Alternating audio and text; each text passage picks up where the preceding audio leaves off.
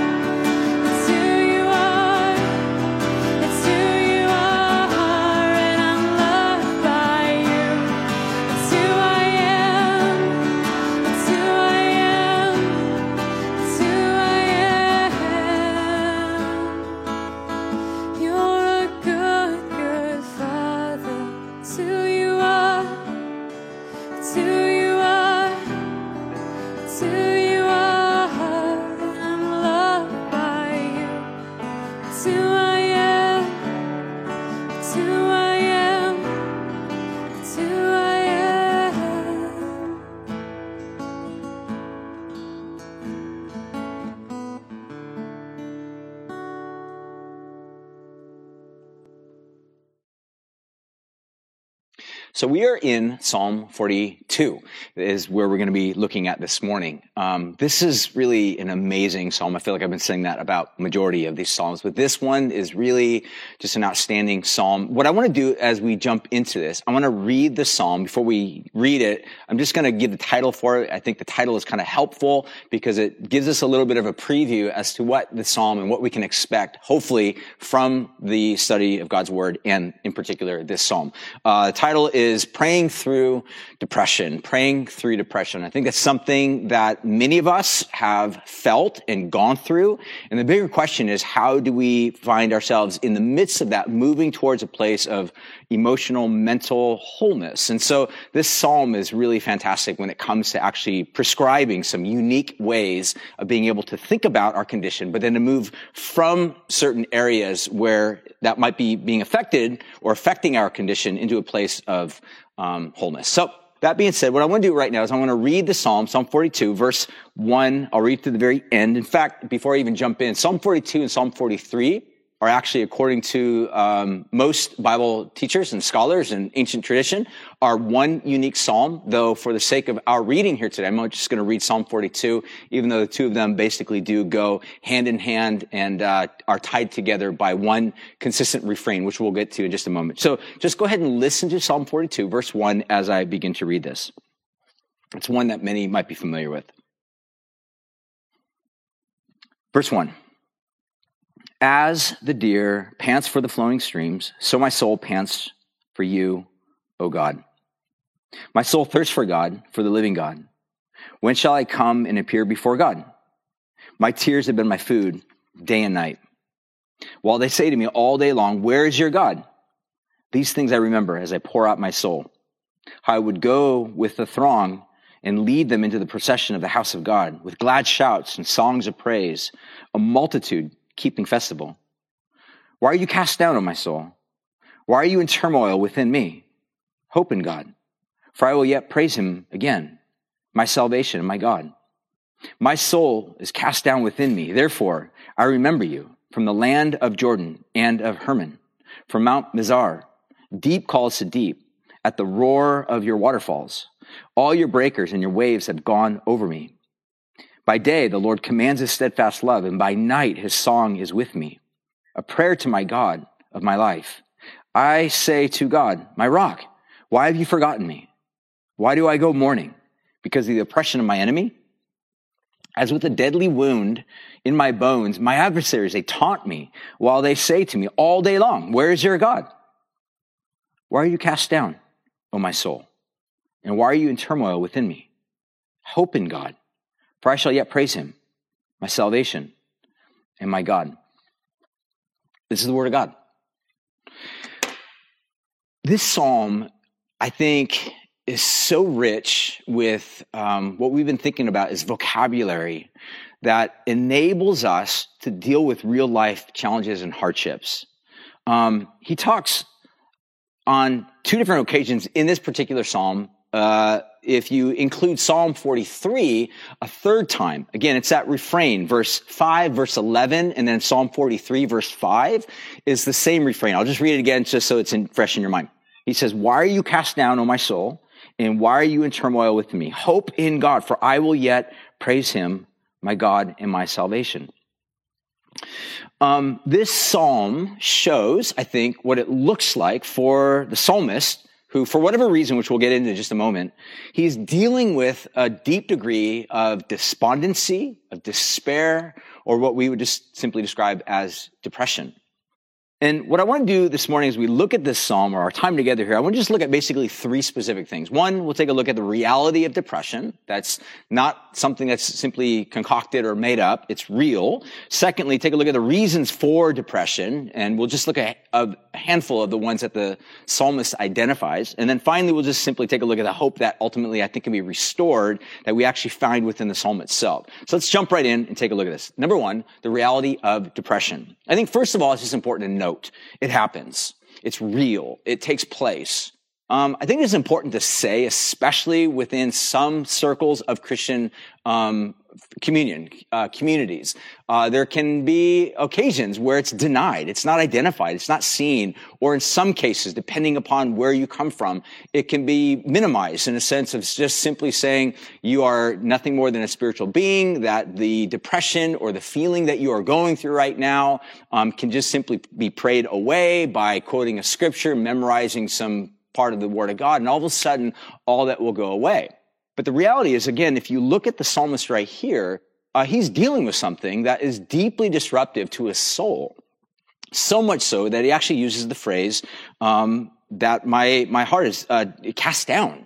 And the word that's basically used there in the Hebrew is a word that basically in other cases appears in the English by being described or interpreted as being brought low or bowed down.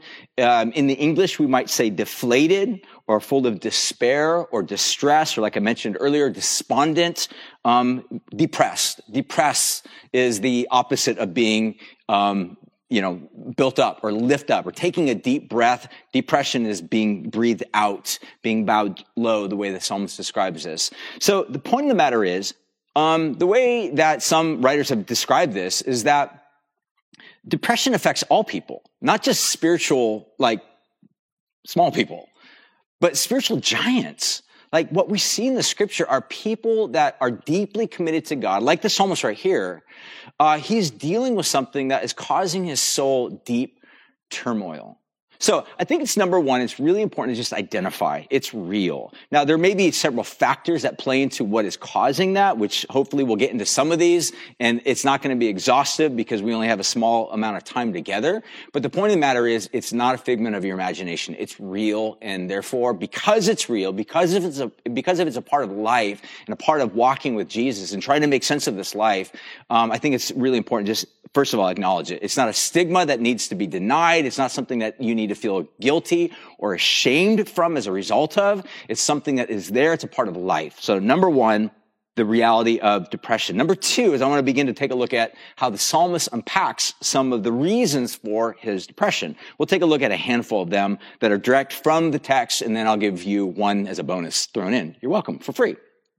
So number one, I think the psalmist identifies, first of all, what I'm just going to describe as disruption of life patterns. So take a look at verse 2 and verse 4. Listen to what he says. My soul thirsts for God, for the living God. When shall I come and appear before God? So he's thinking about something that has been transpiring within his life, and he's wanting to come and appear before God. Something has disrupted his life. Later on down in verse 4, he says, these things I remember as I pour out my soul.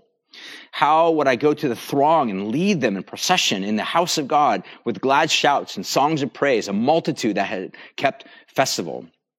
And so what I think is happening right here is he's thinking back that something has happened in his life that has disrupted or disoriented the patterns of his life, the patterns of worship, the patterns of gathering together with other people. We don't know exactly the extent of the details as to what's going on, but whatever it is, he's reminiscing and thinking back in his mind as to what may have actually transpired or happened. And it's causing him to be deflated, depressed, and in moments of despair.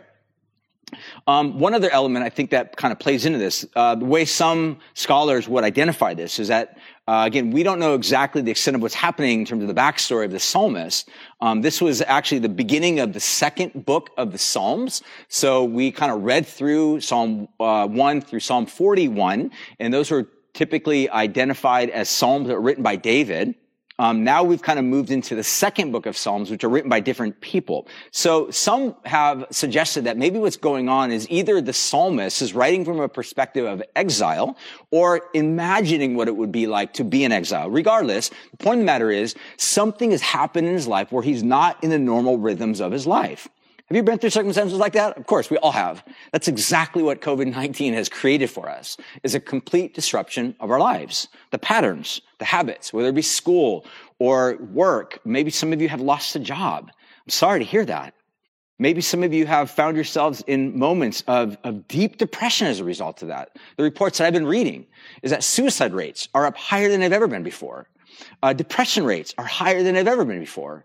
And the fact of the matter is that people all around the world are feeling the effects. Why? What's happened? Well, I think, first of all, one of the most important things I think to identify, and I think it's important to state this as well,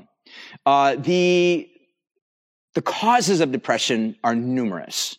And again, I realize as I'm not a doctor, I'm not a psychologist, I'm not a psychiatrist, so therefore I can't speak clinically to this. But the point that I would make is this, is that as a human being, we are far more than just chemistry or biology. We are also spirit, and we're emotional, meaning we react and respond to all sorts of circumstances and life situations that happen to us. And so therefore, from a non-Christian perspective, or one that just simply sees us maybe more as biology or chemistry, the solution would be to just simply fix everything maybe with some degree of a chemical, which again, in some cases is perfectly fine and normal. And if that's you, that's something that's important. That's a gift from God that's helping you.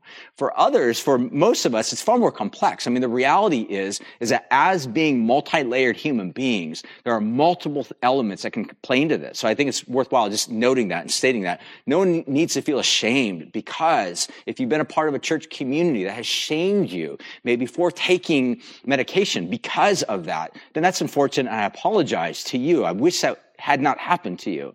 But the point that I want to make is this: as we begin to look at some of these causes of this, there are certain elements and certain triggers that take place in our life. And in the case of the psalmist, what some scholars would identify or describe, he's in a state of exile, meaning he's not at home. What is home? Home is a place where we find comfort. Home is a place where we feel safe. Home can oftentimes be the rhythms or a relationship or some degree of connectivity with other people. But when that gets disruptive, if you have to move suddenly for a particular reason, or something takes place in your life that's causing deep chaos in your moment, that can cause deep agitation to your soul. And in the case of the psalmist, I think that's one of the reasons for his depression. One other element to this, kind of a nuance to this, is he's feeling the ache of what I would just describe as his perception of the absence of God, as the absence of God. He is longing for God. He opens it up by saying, as a deer pants, longs for a water brook, so my soul longs for you. But he's also being reminded of the fact that not only is God sort of the source of his ache, meaning that the longing for God, but it's also kind of God is also the solution for his ache, because he recognizes he's longing for God, even though he does not feel in this moment God's presence. And maybe you've been in that place of your life. Maybe you're there right now. You feel God is absent. You go to pray, you go to sing, you go to read scripture, and you feel God is very far from you. That is a common experience in people that have followed God, followed Jesus throughout the very beginning. The question is, how do you respond to those moments? And this is exactly what we see taking place and taking shape within this psalmist. So the first thing that we see is disruption of life patterns. Second thing I see is physical. Listen to how he describes this. My tears have been my food day and night, while they say to me all day long, where is your God? So what's he saying? My food have been tears. What's he suggesting? This is a poetic way of basically saying, I'm not sleeping, I'm not eating, I'm not drinking, I'm just crying.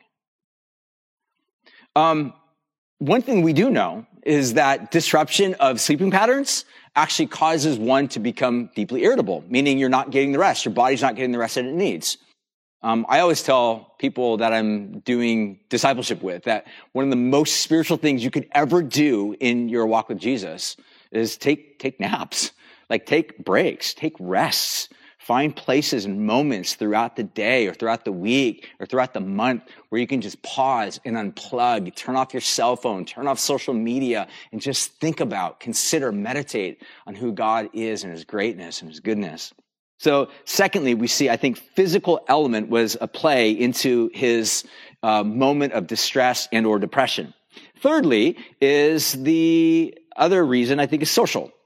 Listen how he describes this in verses 3 and then verse 10. Verse 3 says this, they say to me all day long, where's your God? So he's imagining who's the they. We don't really know. We have no clue as to who he's talking about or referring to.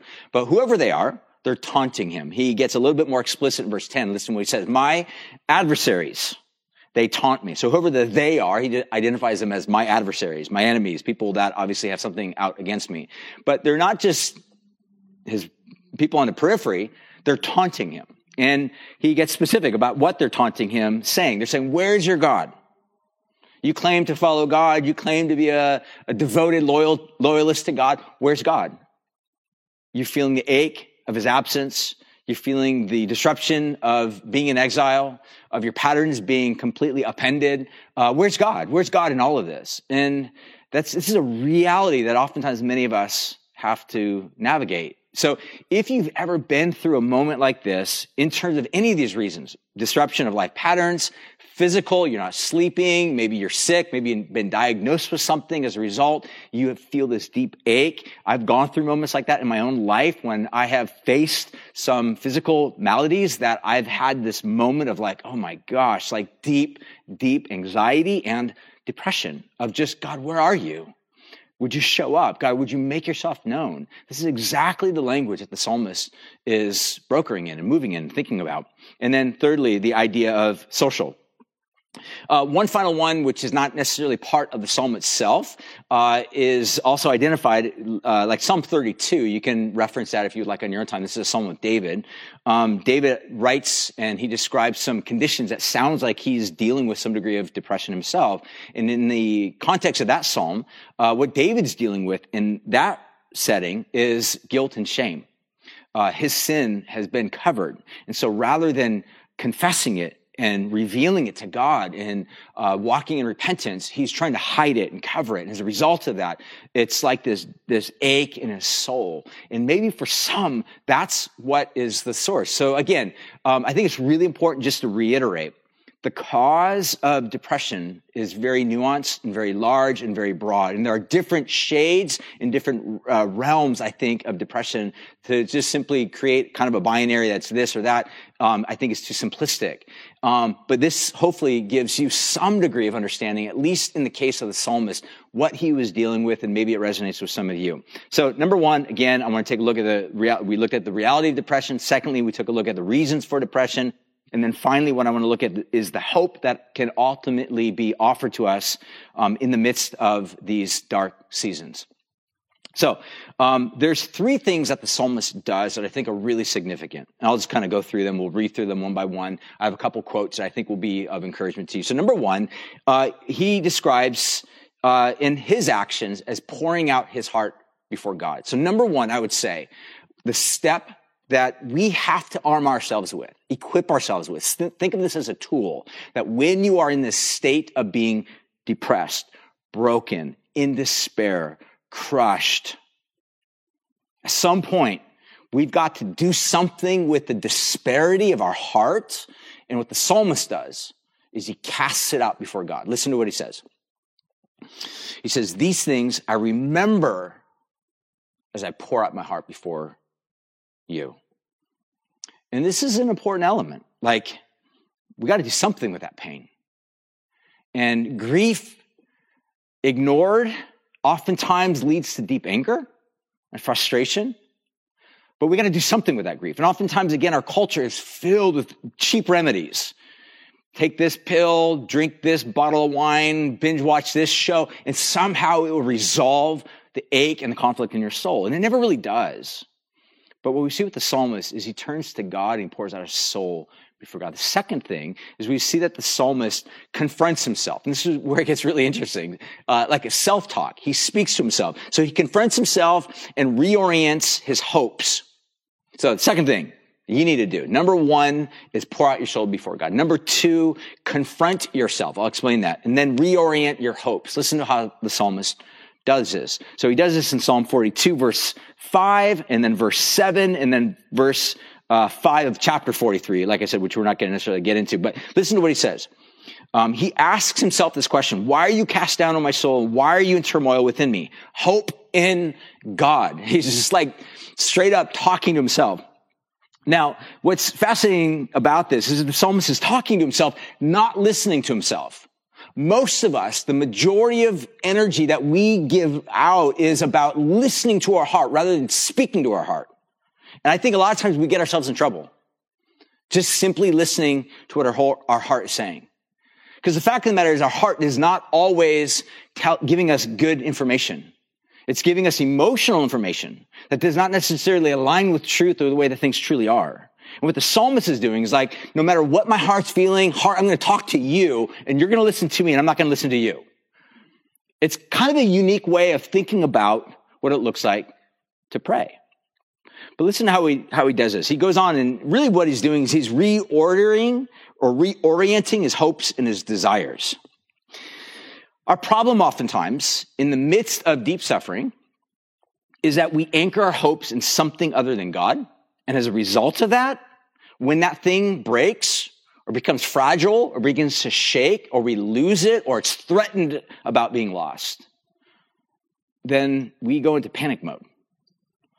What the psalmist is doing is, I got to talk to myself. I got to ask myself, why are you so cast down?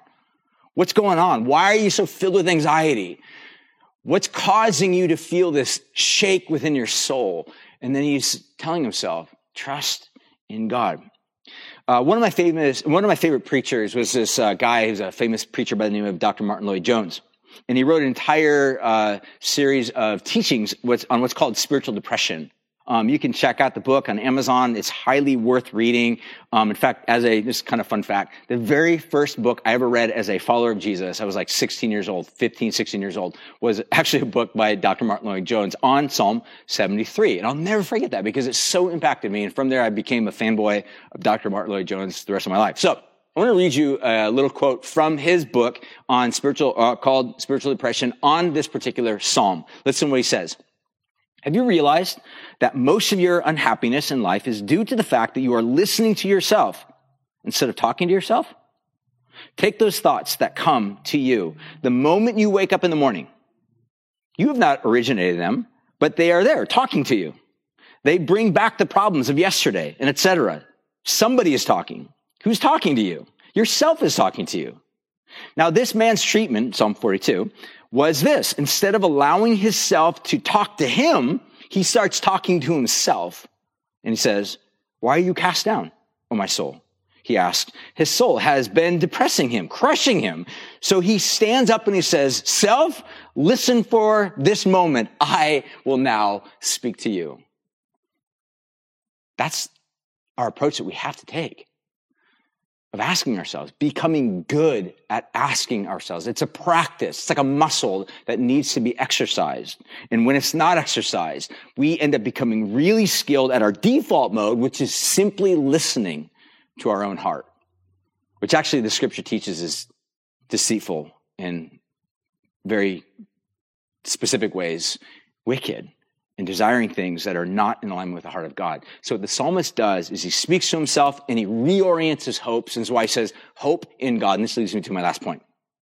The third thing. So number one, pour out your soul to God. Number two, confront yourself and reorient your hopes. Number three, comfort yourselves with God. Verse 6 is, my soul is cast down within me, therefore I remember you.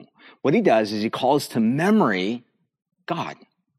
Not some abstract relationship he had with God, not some past experience he had with God, though he does want to remember those experiences again. But what he recognizes is not just for nostalgia's sake. This is about sinking his spiritual teeth into some degree of substance, which is not just an experience, but is God himself. And this is the important element of what the entire Bible is all about. It's about this relationship that God invites us in to be a part with him. It involves trust. It involves being able to say, I can confidently cast my cares upon him. I can confidently reorient my hopes so that God is central in all these things. I can confidently place my hope in this God because he is trustworthy. And that raises the question, how do we even know that he's trustworthy? And this is where we come back to the storyline of the entire Bible, is this picture of a God that in spite of how broken humanity is and how much we've sought to emancipate ourselves from this God, we have a God that is consistently going after us. And it's not until we get to, say, for example, Jesus on the cross. Jesus, while dying, one of the words that is recorded for us that he says is the little phrase, I thirst. Just like the psalmist. I'm thirsty for God. Jesus on the cross is hungering, thirsting for God. Jesus, whatever is happening in that moment, Jesus is feeling the ache of what can be identified perhaps as the absence of God. Jesus on the cross is taking it upon himself the deep brokenness, the deep effects and consequences of sin upon himself. And it's creating this deep separation of what he is discovering or feeling between him and God. And yet he's aching for God. And yet even in the midst of that ache, Jesus is still clinging to and trusting God. And what the New Testament is all filled with is this hope that Jesus does that for us because he loves us. So the psalmist ends with this comforting himself in God. And I want to read a closing quote from C.S. Lewis, and I'll finish with this. He says this: most people, if they have really learned to look into their own hearts, would know that what they do want and what they want acutely. Something that cannot be had ultimately in this world. There are all sorts of things in this world that offer to give it to you, but they never quite keep their promise. The longings which arise in us when we shall first fall in love, or first think of some foreign country, or first take up some subject that excites us, are longings which no marriage, no travel, no learning can ever really fully satisfy. I'm not speaking of what would be ordinarily described as an unsuccessful marriage or failed holidays or learned careers. I'm talking about the most possibly best ones. There was something we grasped for in that first moment of longing, which just faded away in the reality. I think everyone knows exactly what I mean.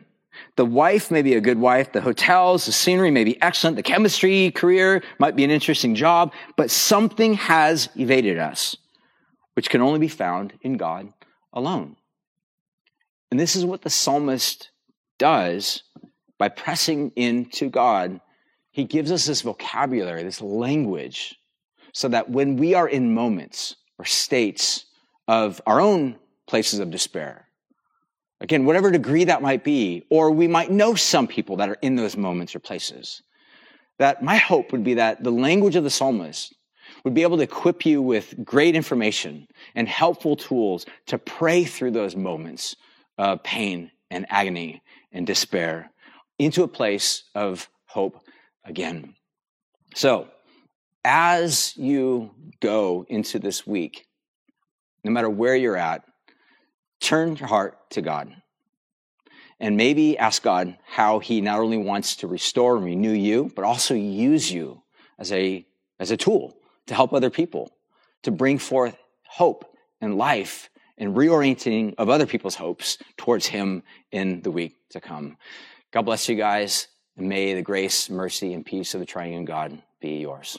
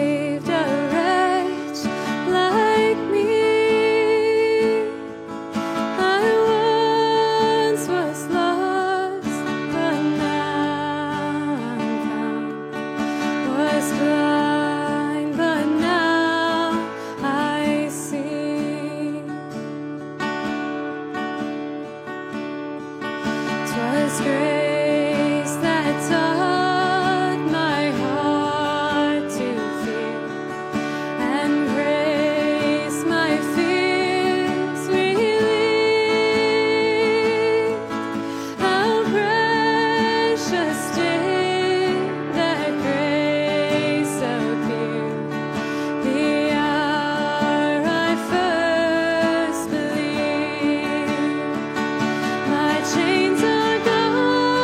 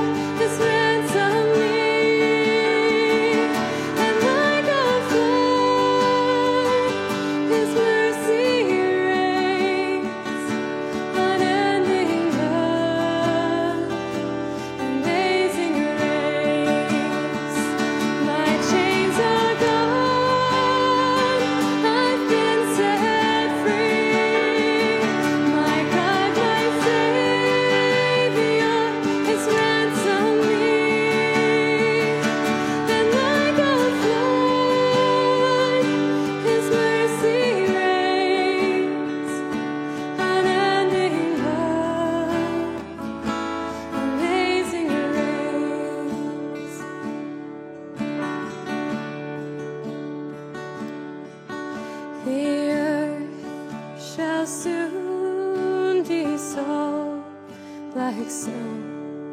The sun forbear to shine, but God who called me here below will be forever mine, will be forever mine. You are forever mine. God, we thank you for your amazing grace. God, we thank you how you have sustained us, Lord, and kept us through the years, Lord, through these times. God, we know that you will continue to keep us safe in your arms and under your wings, God, for you are good, Lord, and we love you. And God, we just give this day to you. And in your name we pray. Amen.